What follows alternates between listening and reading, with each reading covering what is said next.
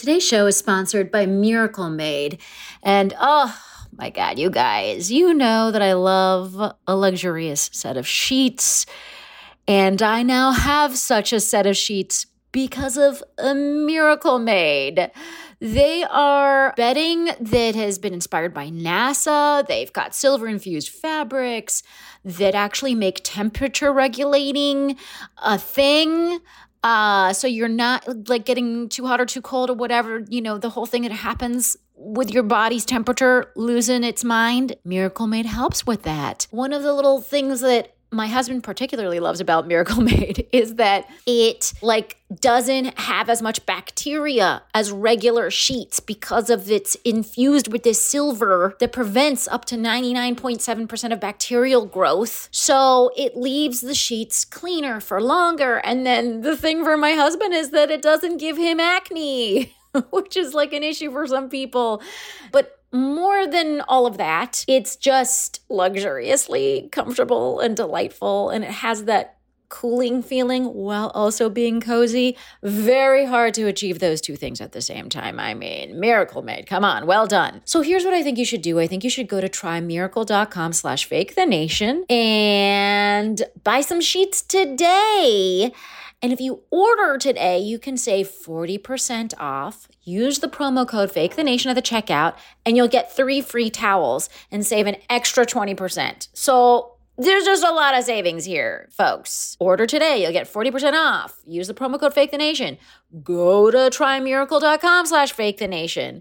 And Miracle's so confident in their product, it's backed with a 30-day money-back guarantee. So if you're not 100% satisfied, which I don't see happening, you'll get a full refund. Upgrade your sleep with Miracle Made. Go to trymiracle.com/FakeTheNation and use the code FakeTheNation to claim your free 3-piece towel set and save over 40% off. Again, that's trymiracle.com/FakeTheNation to treat yourself. Thank you, Miracle Made, for sponsoring this episode.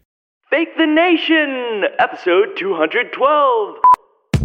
Hello, this is Fake the Nation, where we talk about news, we talk about politics, and where we add an 8th layer to the 7-layer dip that is democracy because we're not fucking around anymore. I'm your host and favorite second-day casserole, Negin Farsad. Today, we're going to talk about mail-in voting. We'll talk about TikTok, and we'll hear the actual Republican case for Trump because it's an election, and there's got to be a Republican case for Trump. I am so excited by today's panel. We have with us, for the very first time to the show, a podcaster, a broadcaster. He's a TV host. He's got a show called The Touré Show. He's got another podcast called Democracy-ish, which me and my husband listen to as a family, and it's real cute. And he has a newsletter called Black Minds Matter. Without further ado, it is the lovely Touré. Hey! Thank you. I'm not usually described as lovely, so I really appreciate that. Oh, yeah. No, you are lovely. We got a chance to hang out right before shit got weird at the On Air Podcast Festival. And that was the first time, right, that the On Air Podcast Festival, somebody declined to shake my hand. Was it because of COVID precautions. And I was like, oh my God, people are being so weird. And 6 days later, it was like, I am never shaking anyone's hand ever again. All elbows and fist bumps from here on out. The globe got really weird. We also, fun fact about me and Touré, we're in mirror families because I am married to a black man and he is married to an Iranian woman. What? That's right. That's right. We rarely find each other. The black and Iranian Lebanese couples, so we feel a bond. It's real. And joining us on the panel today, oh my gosh, I've known this guy for 700 years, and I've loved every minute of it because he's so fucking delightful. He's the author of the book Get Rich Cheating and of Dollars and Cents, and you've seen him on all of the TV shows saying smart things. And he also runs a behavioral science website called People Science. He's so smart, he's so funny, and he is Jeff Kreisler. Hey, Jeff. Hey, everybody. I'm just a regular white Jew with a blonde wife. Okay, we'll make you an honorary member of this club. Cool. Thank you very much. I will ride my Judaism oppression as much as possible today. We're all Semitic peoples at the end of the day. All right. Well, listen, let us get into topic number one. And this is just like, I just saw this before we started recording the full Donnie interview on Axios. And I don't even know if you guys had a chance to look at it.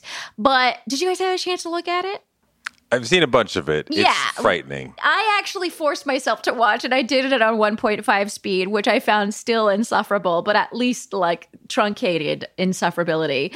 I mean, before we start piling on Trump, can we give props to Jonathan Swan for doing an actual professional really interview good. with actual follow-ups and Yeah. like pushing him and challenging him? And because we see so many of these sycophantish Fox interviews, Chris Wallace accepted, where, Trump says, everything is fine.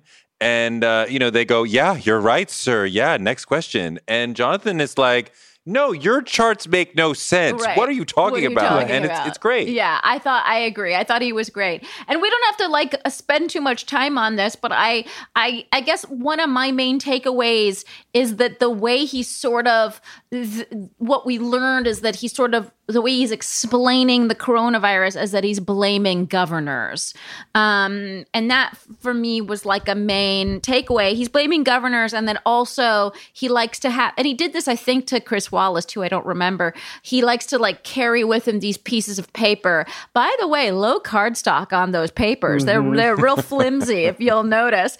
But he likes to show journalists these papers that show that the United States has the lowest death rate as a proportion of cases, but we have among the highest rate as a proportion of the population, which is what everybody's talking about. But his papers talk about the cases. Now, I mean, I guess there's a point to that, which is that maybe we're better at treating people with coronavirus. I guess you can say that. Is that a fair takeaway if you want to look I at think those? that just means the highest risk people have learned to take extra precaution. But death rate doesn't, look, you can get lifelong cardiovascular disease and lung disease and brain disease from it. The obsession with death is a little perverse to me. My takeaway from the interview, in addition to saying congrats for being an actual journalist and everyone else stinks, is just wondering when a coalition of foreign countries is going to get together to invade and install a leader that isn't going to endanger the world population. I mean, like, honest to God, you sit and you think everything else, they watch Trump blow things up here. It's no big deal. I mean, no big deal, right? This is endangering the health of the world if a country of 300 million people, or whatever our number is these days, is allowed to just sort of fester in disease. And so, they probably won't invade. They'll see what happens in November. But if I'm watching from somewhere else where I'm trading with the United States, I'm freaking out if I haven't been already. No, if it wasn't an election year, it would be far more dire of like, we can't continue on with this level of incompetence. I mean, when I walk down the street and I see everyone wearing masks, I find it very sad because this is a very direct way that our lives have been damaged by this person. And, we're about to talk about sending our kids back to school. In my house, we're not going back to school in September. I know a lot of parents are saying they're not ready to go back in September, if at all. And this fool is like, all caps, open the schools now.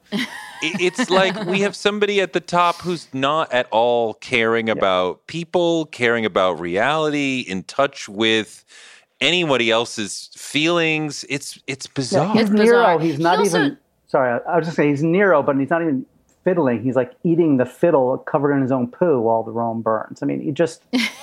and the depth of the impulse to blame, it's China's fault, it's the governor's fault, it's your fault if you catch it, everybody but him. It's bizarre. The mental gymnastics it takes to say it's everybody but me, even though I'm ultimately in charge. The buck does not stop here. I'm not responsible for any of this. Well, I want to move on. There's a bunch of like really bright, shiny moments in this interview, including his continued well-wishing of Ghislaine Maxwell, who's been accused of child trafficking. But anyways, that's weird that he insists on continuing to wish her well. The doubling down, I think, is just so funny. I mean, but whatever. It totally doesn't matter. It's just that it's really fucking interesting as a portrait of a human being who does that. The other fucking crazy moment was that he was just not willing to say, yeah, John Lewis, we lost a real national treasure and it's sad. That's all he had to say. But he couldn't. He just kept talking about how he didn't come to his inauguration. Anyways, again, doesn't matter. It's the gossipy part of the Trump administration, so it doesn't matter. But let's talk about one of my favorite moments, which is this discussion over mail-in voting. Now, he makes a distinction between absentee voting and mail-in voting. Now, mail-in voting, you submit your vote by mail, and absentee voting, you submit your vote by mail. So I'm not sure exactly. No difference. What the fucking There's no difference between the two. No difference. But he loves absentee ballot voting, which is actually how he votes, and also members of his administration vote. 15 people, I think, in his administration voted that way. But he doesn't love mail-in voting. Just to give listeners a background, Washington, Hawaii, Oregon, Utah, and Colorado already have extensive mail-in voting, and they have tremendous voter participation as a result. And Utah, as you'll notice, is like a GOP stronghold. They've been voting by mail for over a decade, and they're into it. What are your concerns over the mail-in ballot voting issue, Touré? Well, it's not just the part that you referenced, right? I mean, it's definitely Trump's bizarre attack on the notion of mail-in voting, but also his whole monkeying around with the Postal Service in and of itself, trying to shut it down. He's installed his own person there. So it seems clear that there will be some attempt to throw out thousands and thousands of ballots, or have them arrive conveniently late, too late to be counted, these sorts of things. I'm no longer comfortable mail-in voting because my wife and I applied for an absentee ballot for New York just to be safe. Let's just stay home as much as possible. But I no longer feel safe, and the health risk of potentially getting it versus participating in him being reelected is too much. I'm going to go and show up at the polls on November 3rd.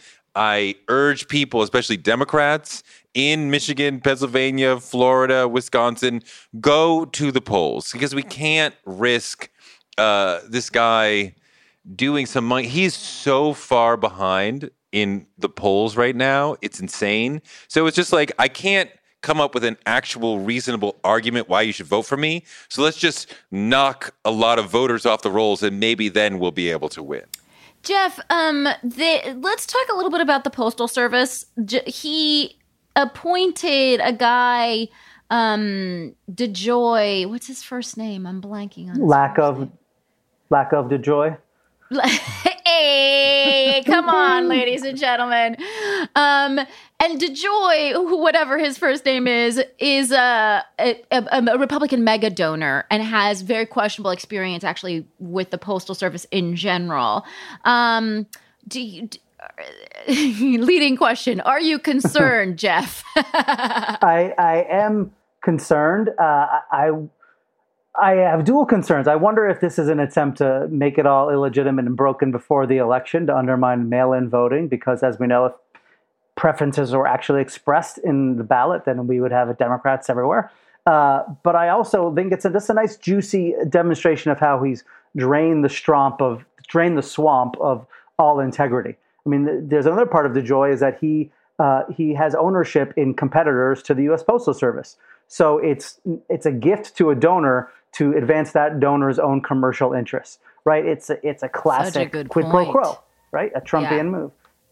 And so there's a couple layers there. Obviously, the threat to democracy is the most dangerous, but just the continued. If he had to choose, right. If I had to choose, let this guy make his monopolistic money, but save democracy. Neither of them do I like. I also want to point out one of his plans is to eliminate overtime, which could create, delays. Again, when we're talking about the kind of volume that we're hoping for in a vote by mail situation, eliminating overtime would be a real, But it's also part of a generations of Republican modus operandi of trying to undermine any public service. And the Postal Service has been probably one of the great successes of public service, delivering, mail and letting the economy thrive on the public dole. And they hate all things like that. So it's nicely timed to undermine an election, but it's been a goal of theirs to undermine a public institution like this for a long time. It's interesting because Trump is like, how much can I cheat to win this election, in how many ways? And if you had merely done your job, which is a lot to ask for somebody who hasn't in 3.5 years, if you had merely done your job, then you might be winning this thing. I mean, I think about if there had been an honest and actual attack on coronavirus, or if he had truly treated it the way, like if another country had invaded us, he would have been like, very jingoistic and very aggressive in attack on it and demonizing them. If you had done that, right, and like we're actually at war, he said that like once, but like didn't make it like an actual thing. Yeah. That could have, or if in March or even in April, he had said, we're going to give every American citizen $2,000 to $3,000 a month until, November, just to combat this thing, he would have walked to re-election.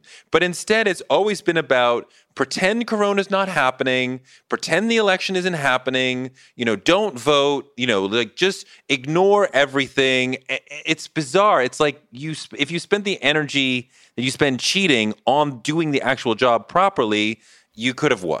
I also want to point out something which I think is really funny about the whole thing, this attack on mail-in voting, but also not an attack on absentee ballot voting, which is essentially the same thing. The funny thing to me is that a lot of older people have already been using absentee ballot voting. It's really popular in Arizona and Florida with the older voters. And so if you are trying to defeat yourself, target older voters and take away their voting mechanism. And so that's, I think, a really funny thing. And actually people, the Republic, I mentioned Utah, Ken Wyman, Washington State's Republican is also a Republican Secretary of State. He said that Washington's vote by mail system is secure and trustworthy. So now all of these Republican state officials have to go out to the people and be like, Trump, he's talking about other states. He's not talking about our state. Our state has a secure system. So they have to do these hilarious verbal gymnastics in order to get their own citizens to continue to use the thing they've already been using, so that they don't see a major drop in voter turnout. Well, even Trump today, before we started recording, tweeted that Florida has a great mail-in system because they're safe and secure. So use Florida's. He's picking his winners. See, this is the losers. Fucking exactly. Because he knows, because someone told him, hey, your voters in Florida use absentee voting, and now you're telling them not to, and that it's insecure. So I also want to point out to people, we got to wrap this up, but that I agree, Touré, and I talked about this last week. We talked briefly about this last week, so listeners, I just wanted to get a real, because we didn't talk about the Postal Service and all that stuff, so I wanted to talk about it properly this week. But we talked about last week, this idea of trying to get influencers to work at the polls. I still think hashtag influence the polls. Influencers, please reach out to your local influencers in Ohio, in Pennsylvania, in Michigan. Who are they? Get them to become poll workers. That's what we want to see. We want to see these young, strapping YouTube stars, Instagram stars be poll workers, because it may actually help other young strapping people come out to vote.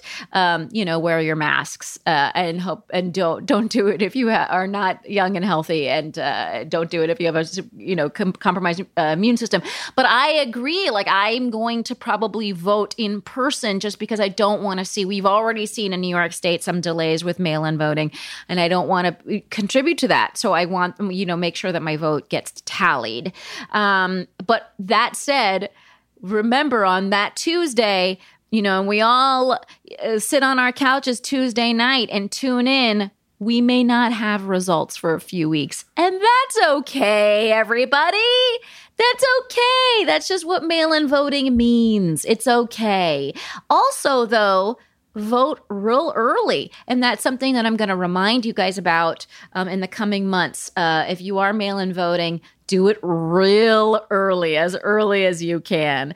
Any final thoughts on this, Touré? No, I mean, I would like to see a lot of people vote early. Surely you must have already made up your mind. Either Trump is far too much for you, or you're open to 4 more years of this madness, which I imagine if you are, you're probably not listening to this podcast because this is a podcast for sane and reasonable people. But look, this incumbent election is always a referendum on the incumbent. Either you're sick of Trump and you think he's incompetent, racist, and a liar, or you're like, no, the media is lying to us and he's a great guy. I contend that you can't be well-informed and think Trump is doing a good job. You can only be one or the other, but whichever you are, you've probably already made up your mind. I don't see the electorate moving in a big way in the next, what do we have, 92, 91 days left, something like that? Like, what's going to sway your mind in the next 3 months that hasn't already come up? What more information do you need to know to vote for or against Trump? Well, you know what? We're going to get into that in our final topic today. So right now, let's take a quick break and learn about our sponsors. And when we come back, we are going to talk about TikTok.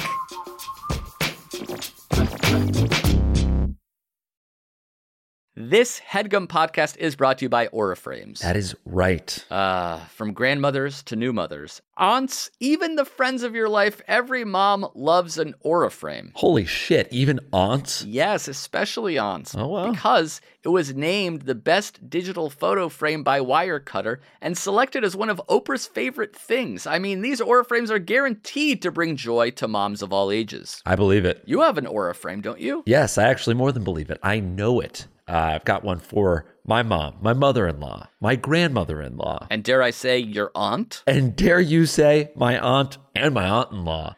Everyone's got one. Everyone loves them. I mean, Mother's Day is right around the corner, and there's no better gift than a digital photo frame. You give them the frame. It's got preloaded pictures in there, and you know what? You can update it with an app, so every time you take a new picture of a sweet little person or place or thing in your life, it gets automatically sent to that frame. Exactly. And right now, Aura has a great deal for Mother's Day. Listeners can save on the perfect gift by visiting auraframes.com to get $30 off plus free shipping on their best-selling frame. Holy smokes. Excellent deal. Yeah, that's auraframes.com. You use the code HEADGUM at checkout to save. HeadGum. Nice. Yes. HeadGum. It's easy to set up. It's loved by everybody, including Oprah, including your aunt. Mm-hmm. So do check them out. That's auraframes.com. Use code HEADGUM at checkout to save. Damn right. And terms and conditions apply, of course. Of course. Thanks again to Aura.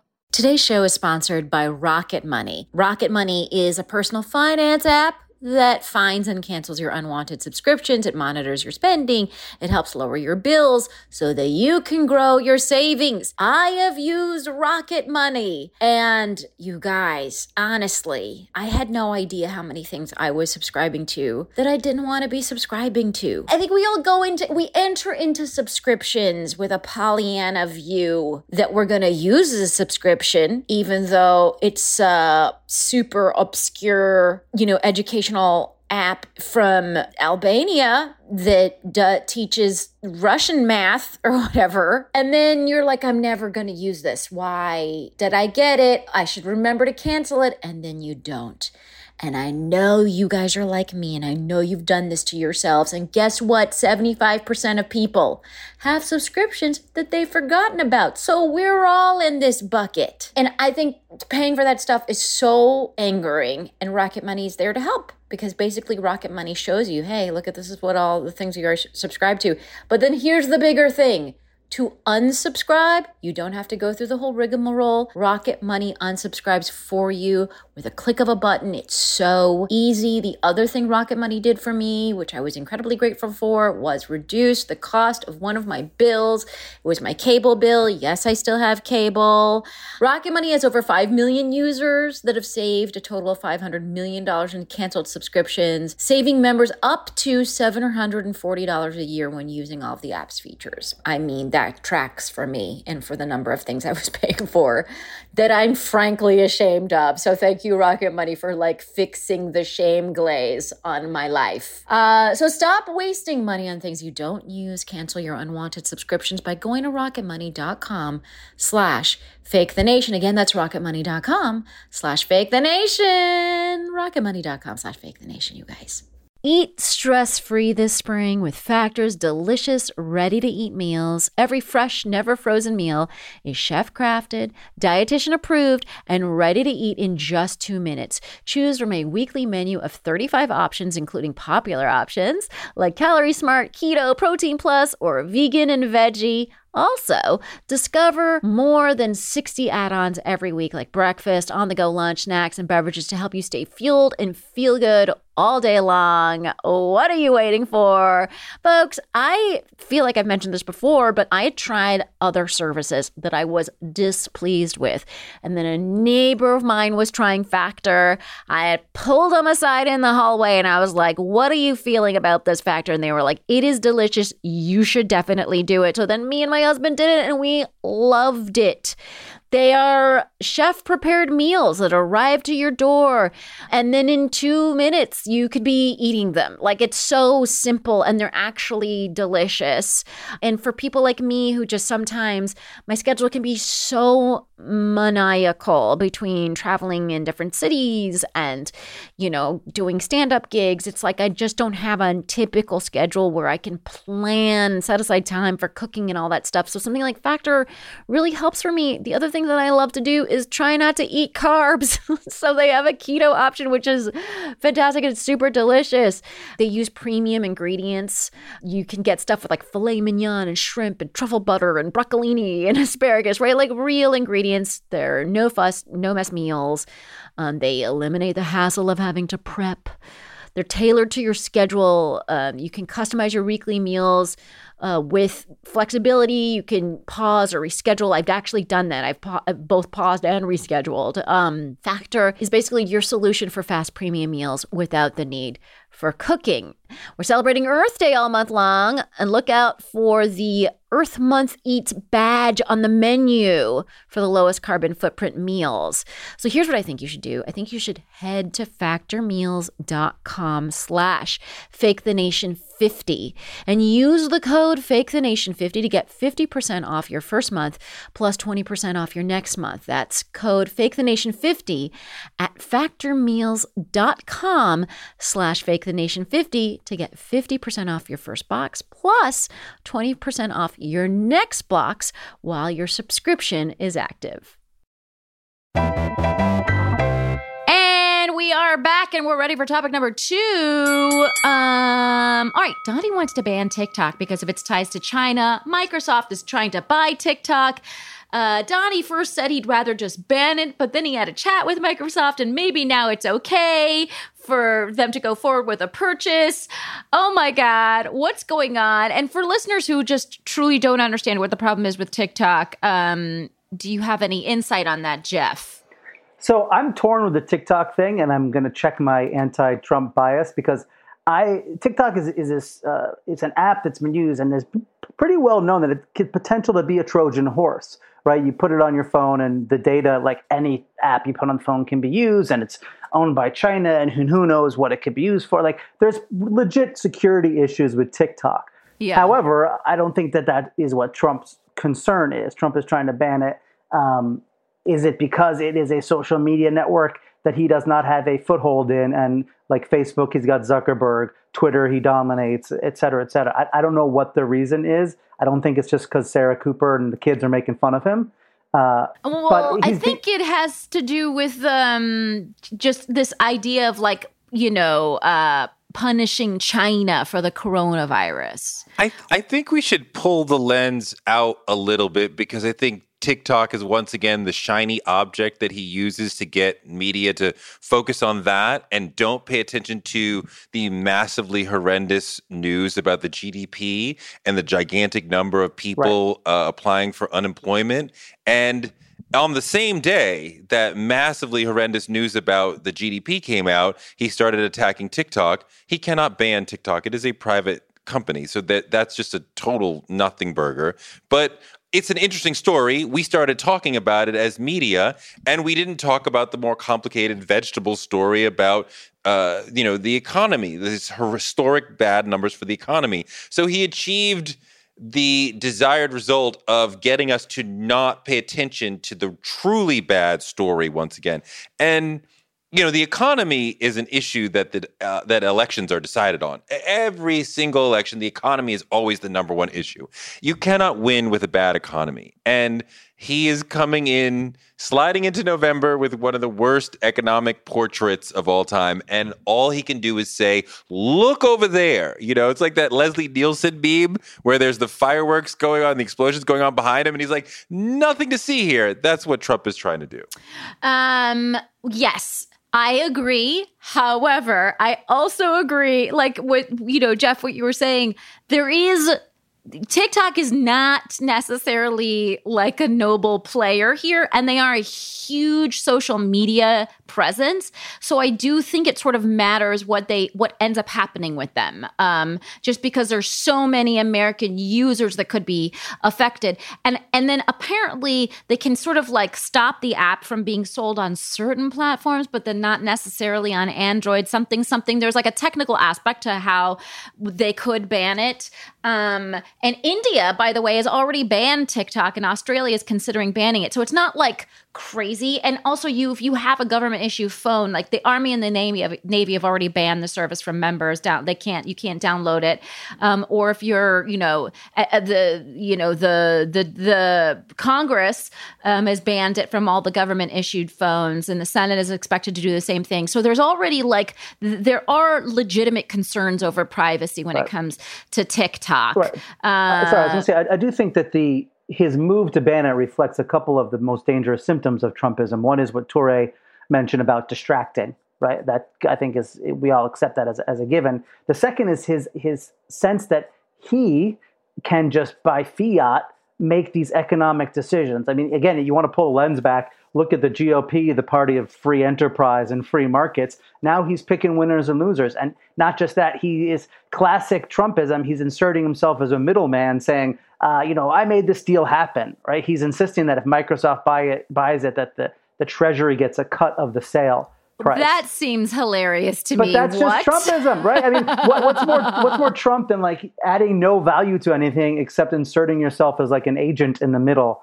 for no reason? Completely. Yeah. That seems like crazy pants. The other sad thing is that we have companies like Microsoft, which I don't know. This is like a tough area for me to talk about because I don't know very much about like security within technology, but apparently word on the street is that Microsoft is really good at security. Right. I don't know if that's true, but that's like what the kids are saying. And, and so I think it's funny that a company like that's apparently like has some sort of good repute, also owns like LinkedIn and a few other major things. Yeah. They're obviously a big player. The vaccine for coronavirus that also is a tracking device, so they have that going for them too. There's that. But they had to write this like letter, basically being like, no, like Trump is the best, you guys. Trump is the best. And we talked to him and like we're gonna try and go forward with this TikTok sale. I mean, it makes sense to have it be an American property, or for the American part to be American, so that. But those gross hoops you have to jump through. It's like those cabinet meetings where it makes everybody go around and say like how great Trump is. How great he is. Right, exactly. Someone on one of these op-ed pieces like referred to it as a hostage letter. It really read that way. Well, and he's used to that. Again, look at the interview we talked about earlier. He wasn't used to people not being like, oh, your nonsense is so shiny, right? And now he just demands that. Well, you know what? I want us to get to the thing that we all are sort of itching to talk about, which is like, what is exactly the re-election what is his reelection really based on, right? But before we do that, I'm going to let everybody know about a few races that I want to highlight. Again, listeners, you guys have been really coming at me with races. I love it. Thank you. Did you say races or racists? Because it sounds a little Can like we do you said, racists? I want to highlight a few Can we highlight some racists. racists? And I got to go. That would be I feel fun. like That's more fun. we do highlight racists True. on this show, but we are going to put every week leading up to the election, we're highlighting election races. Okay. Thank you for forcing me to clarify. From Stephanie in Texas, Collin County in North Texas is prime for a flip. But the major problem they have, Stephanie tells us, is that no one's voting on the down ballot. Like they won, Beto won there, but then the down ballot races, it's like people weren't even voting on those. So please look at Sharon Hirsch, who's running for the Texas House of Representatives. It's a down ballot race in Texas. She wants us to think about those races in general because, yes, Trump is evil, but so is Matt Shaheen, who's running against Sharon Hirsch. So if you're in Collin County in Texas, take a look. In Minneapolis, Mayreed, I may be mispronouncing your name. There's a state primary coming up on August 11th where Ilhan Omar, which we all know we've been talking about for some time now, is being challenged by Anton Melton Mo. It's like a French last name. And so check out that primary race. Mayreed wants us to vote again for Omar. So check out that race. If it's not getting enough attention, let it get attention. Jeff from Austin, Texas is concerned with a Tesla factory that's potentially being built in Austin, but that's just a side note because he really wants to shed light on the race of Julie Oliver in Texas's 25th district, who's running against incumbent Roger Williams. And out of West Virginia, we got multiple emails, but these are the only ones I can highlight for today. Out of West Virginia, a listener whose name did not, I don't think they gave us their name on the voicemail, said they live next to Kentucky and they really want to hear us talk about Amy McGrath in the race against the Ninja Turtle, who I believe is being referred to as Mitch McConnell. And I just saw a horrible poll that Mitch McConnell is 17 points ahead of Amy McGrath on that. Touré, any thoughts about that race quickly? Any thoughts? You're asking me about Kentucky? Oh, yeah. Just like, do you have any thoughts on that, on Mitch McConnell being so ahead in that race right now? He's a horrible person. He is one of the central handmaidens that have allowed Trump to do whatever it is that he's wanted to do. History will remember that Trump as the bumbling idiot in the White House, but McConnell as the intelligent person standing behind him who constantly enabled him. And as Jeff referred to earlier, it's not all about Trump. He is a symptom of a Republican Party that has been going off the rails for several decades. McConnell predates Trump, and what he did with Merrick Garland is sort of a preview of the sort of ignorance of the Constitution, ignorance of democratic tradition, in ignorance of democratic norms that we've seen from the Trump administration. So McConnell has been part of that the whole time. I wish that Kentuckians would wake up and see that he is not in their best interest, but it looks like he's either going to have to die or they're going to have to find somebody to the right of him to get rid of him because they continue to like him and they continue to like Trump in Kentucky as well. Jeff, final thoughts on Mitch McConnell, Aunt Lydia in I hope maybe if they cancel the college basketball season before Election Day, there'll be a chance that Kentuckians will turn against him. I don't understand because we have basically lost pandemic pay. You know, we don't know what's going to happen with it because they're not doing anything in the Senate, right? Because Mitch McConnell just was like, yeah, guys, go take your recess, whatever, we'll come back, you know. We'll do some judges, we'll hang out. We have like 3.5 days to figure it out. It'll be fine. You know, so if people are suffering in Kentucky and wondering if they could get a little extra help in the form of pandemic pay on their unemployment insurance, that's squarely on McConnell's shoulders right there, that you're not getting the help you need. One of the things that stood out to me is when Marine Le Pen was not elected in France. They said one of the key reasons why she wasn't elected in France is because they don't have Fox News. They don't have a major cable news outlet that's constantly lying to them. And I'm sure that if you looked at the penetration of Fox as opposed to other news outlets in Kentucky, it would probably be, 70, 80% of how people consume their news. So in Kentucky, they're not getting the message that Mitch McConnell is the actual reason why you're not getting your unemployment insurance. They're getting the message that Chuck Schumer, evil Chuck Schumer and Nancy Pelosi are the reason why you're not getting it. So, just having so much of the country be fed constant disinformation from Fox, as well as Rush Limbaugh, Mark Levin, on, the rest of them, that's a huge problem to having a functional democracy in America. Also, hashtag less Fox News, more baguettes. Can we just be more like France in that regard? Can we be more like France in many regards? Anyway, guys, I lived in Paris for a time in my life. It's not a big deal. Okay. Let us move on to topic number 3, which, interestingly, I feel like everyone's been itching to sort of talk about this. Now we will directly talk about this. Because I've been wondering, what is the case for Donnie's reelection? Like, there has to be a case, right? And no one has made the case. But, Hugh Hewitt was up to the task. And he's a known conservative pundit. Look him up. You'll recognize his face. He's been, talking on the televisions forever. He wrote a piece in the Washington Post called "The Case for Trump Will Come Down to His Record. It's a strong one." That's what he wrote. What did you guys learn about the case for Trump? I honestly, because I want to understand what it is that voters might be attracted to right now in his record, and maybe that'll help us combat the situation, right? Because not of the three of us, we're not voting for him. So Jeff, what were your feelings about this piece? Like, what did you learn about his record? I commend Hugh Hewitt on his lifelong commitment to a satirical character that he has really taken to the extremes. It was laughable. I mean, he basically left out coronavirus. He left out the last 5 months. He did. I mean, he mentioned the China virus a couple times. It's like saying, the airplane flight was great until we hit the mountain. Like, the pilot did a great job on autopilot.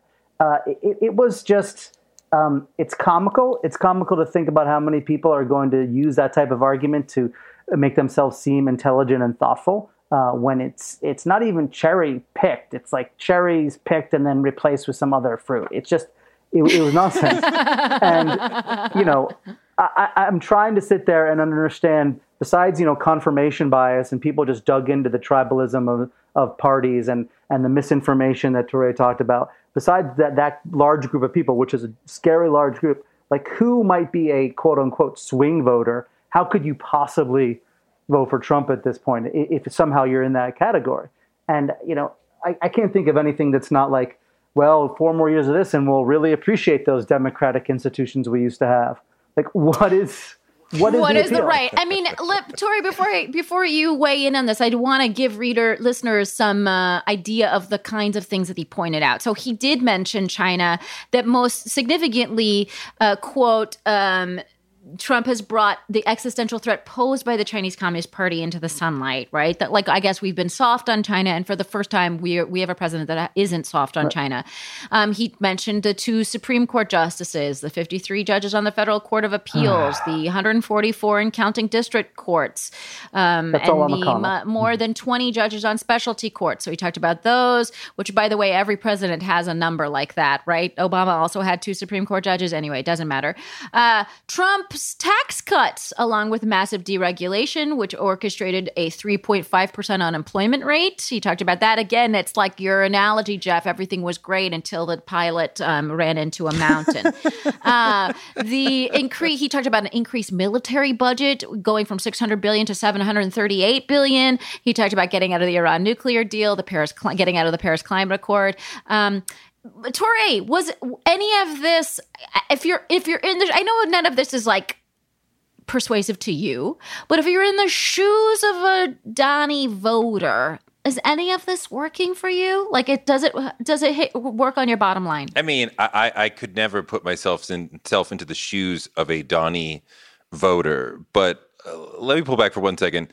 This was published in the Washington Post, and to me, it's so childishly one-sided and short-minded and short-sighted, and doesn't even attempt to wrestle with some of the challenges of the Trump administration. The kids in cages do not happen in Hugh Hewitt's piece. Race and racism, the gaslighting, the incompetence, the reaction to the recent BLM protests, none of that happens in Hugh Hewitt's commentary. So it's just like like Jeff said, I've cherry picked a few good things and nothing else happened. And there is a significant argument against him, but Hugh Hewitt is not asked to deal with it. Now, Hugh Hewitt is an absurd, sycophantic, pathetic excuse for a pundit, right? And he really should not be allowed outside of far right-wing circles because he's not a serious thinker.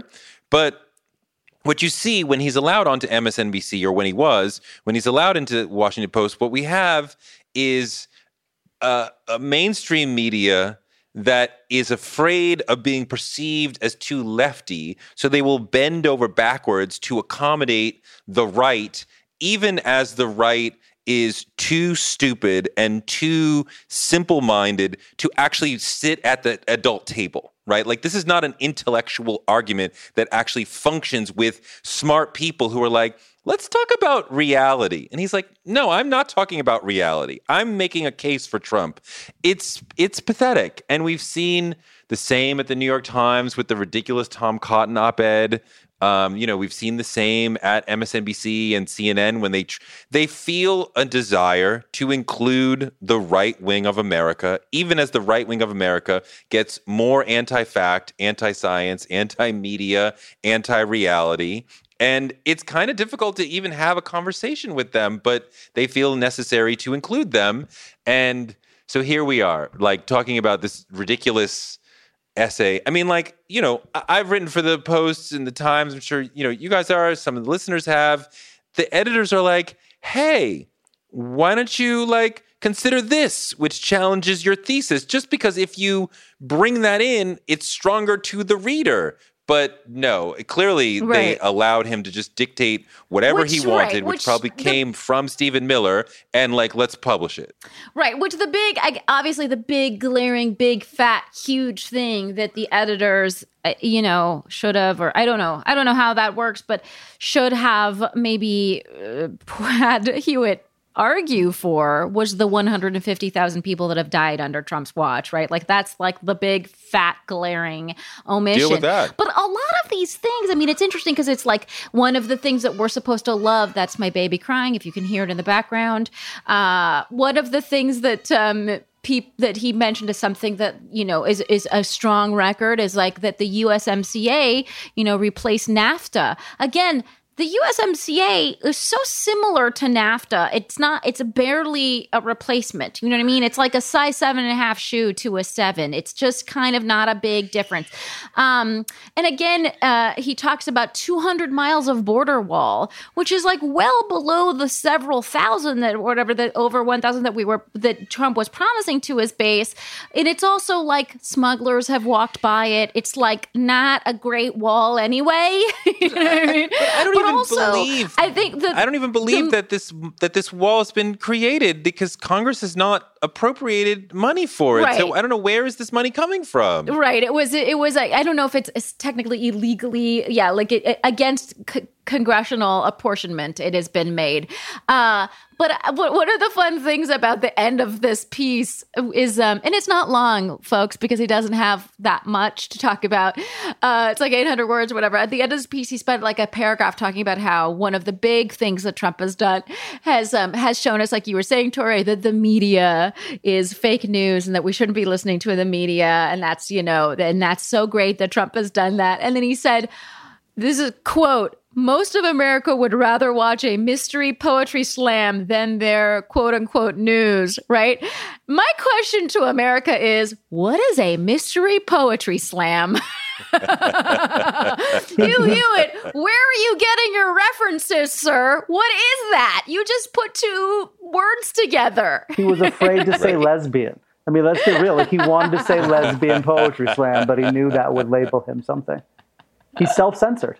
What a typical liberal. It's also funny that he called the bill that the Democrats passed when COVID-19 arrived as a piffling bill, and that McConnell and Senate Republicans are the ones that really advanced the paycheck protection program and all of the stuff that kept the economy from collapsing. You know, I think we can all agree that that actually was a bipartisan move, and that also any infusion of cash like that is like antithetical to Republican ideology. Here's to me what is legitimately frightening about this, or more pressing frightening. I agree with what you're saying, Touré. The media's approach to both sidesism, if you will, is a danger long term.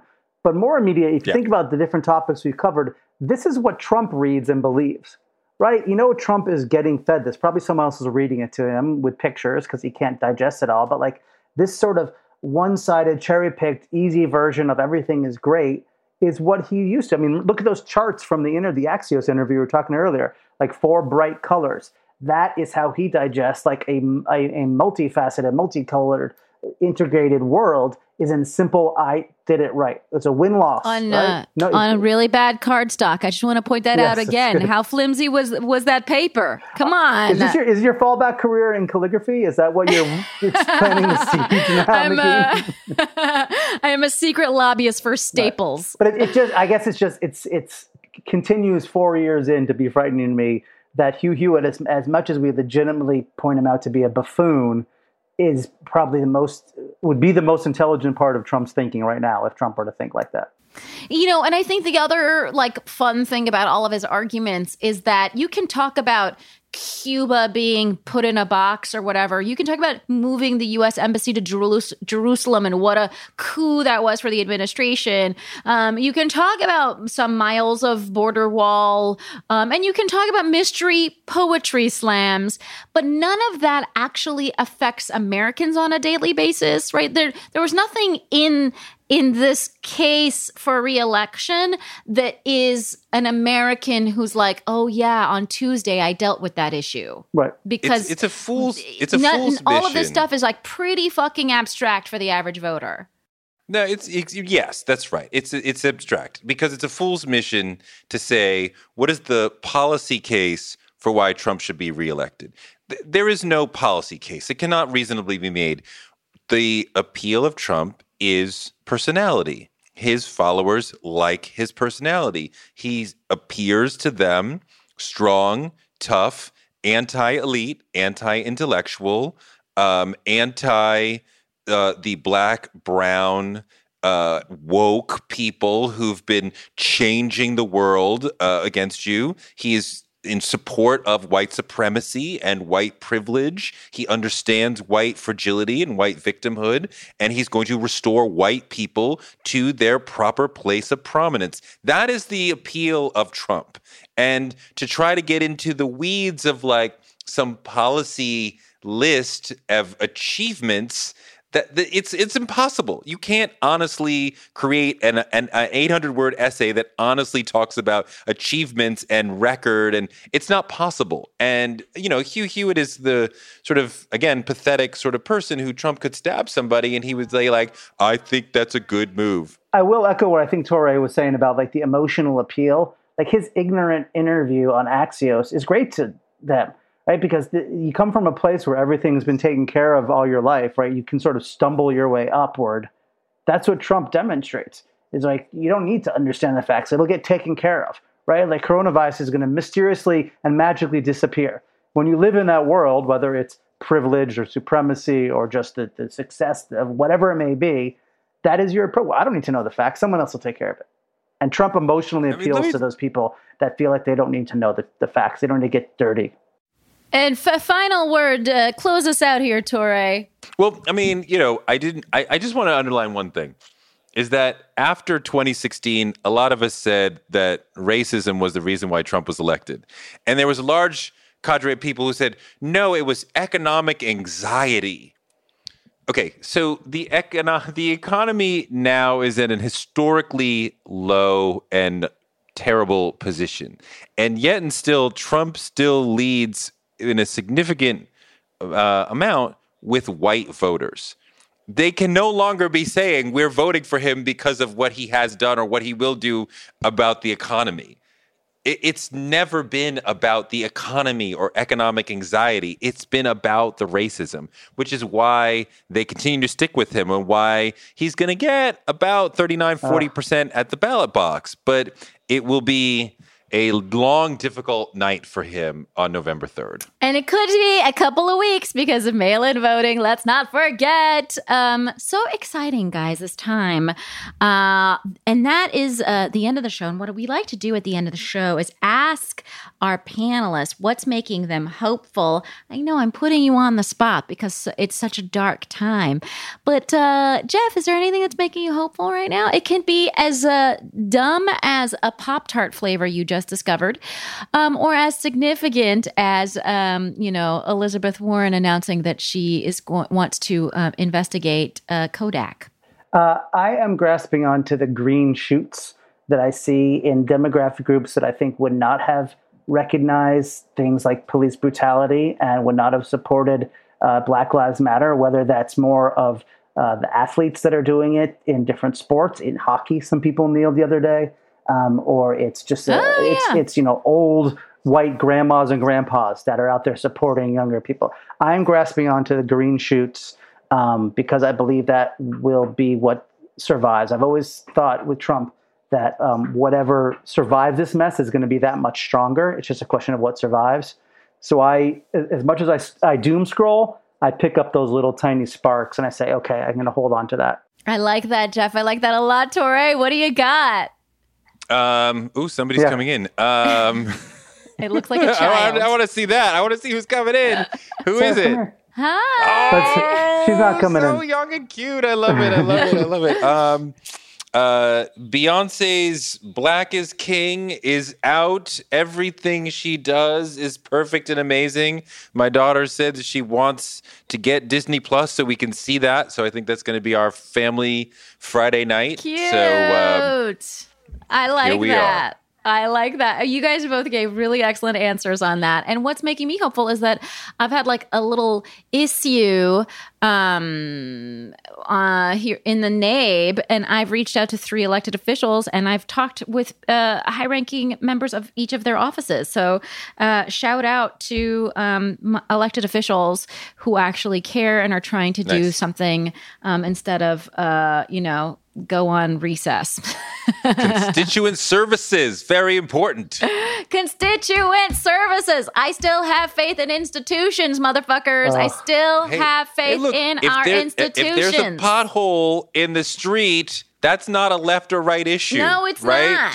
Exactly. You're a government. Get that fixed. Exactly. All right. Well, you know what I really would love is for the people of Fake the Nation to be able to find all of the stuff that you guys do. Jeff, where do they find you? You can find me at Jeff Kreisler, Kreisler, jeffkreisler.com, or my Twitter is Jeff Kreisler, or I run a website called peoplescience.com. And you can also... That child is scrumptious. Oh, my God. Oh, my God. This little girl coming in in the Zoom. Is she 4? She's 3.5. Oh, she's touching stuff. It's all over now. We're doomed. Look at her. Sarah, you want to come say hi to my friends?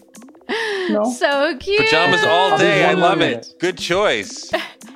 Touré, where do they find you? On Twitter at Touré, on Instagram at Touré Show, and on Substack, blackmindsmatter.substack.com, and you can find my podcast on Patreon, patreon.com/Touré Show. And like I said, we have in the Farsad household, we have a fine tradition of listening to Touré on podcasts. So you should join me in my family tradition of doing that. And I would love to thank the people that make Fake the Nation possible. Oh, wait, no, before I thank everybody that makes Fake the Nation possible, I also want to let you guys know that I am on the show Travel Tales. It's in a far travel magazine, which I've written for. They're fantastic.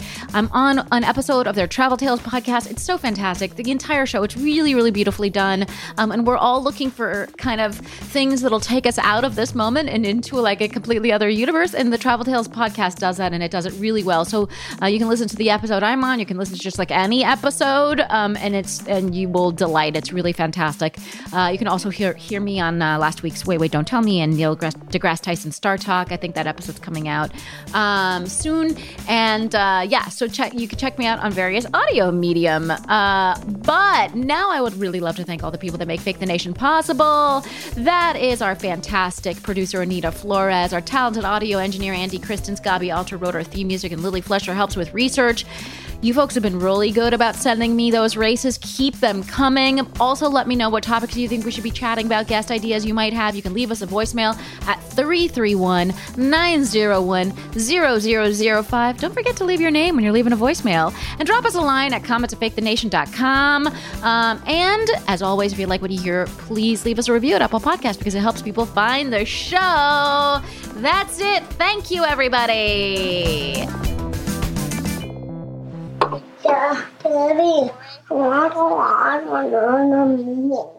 Hold on. Okay. We just made it. Any more delay?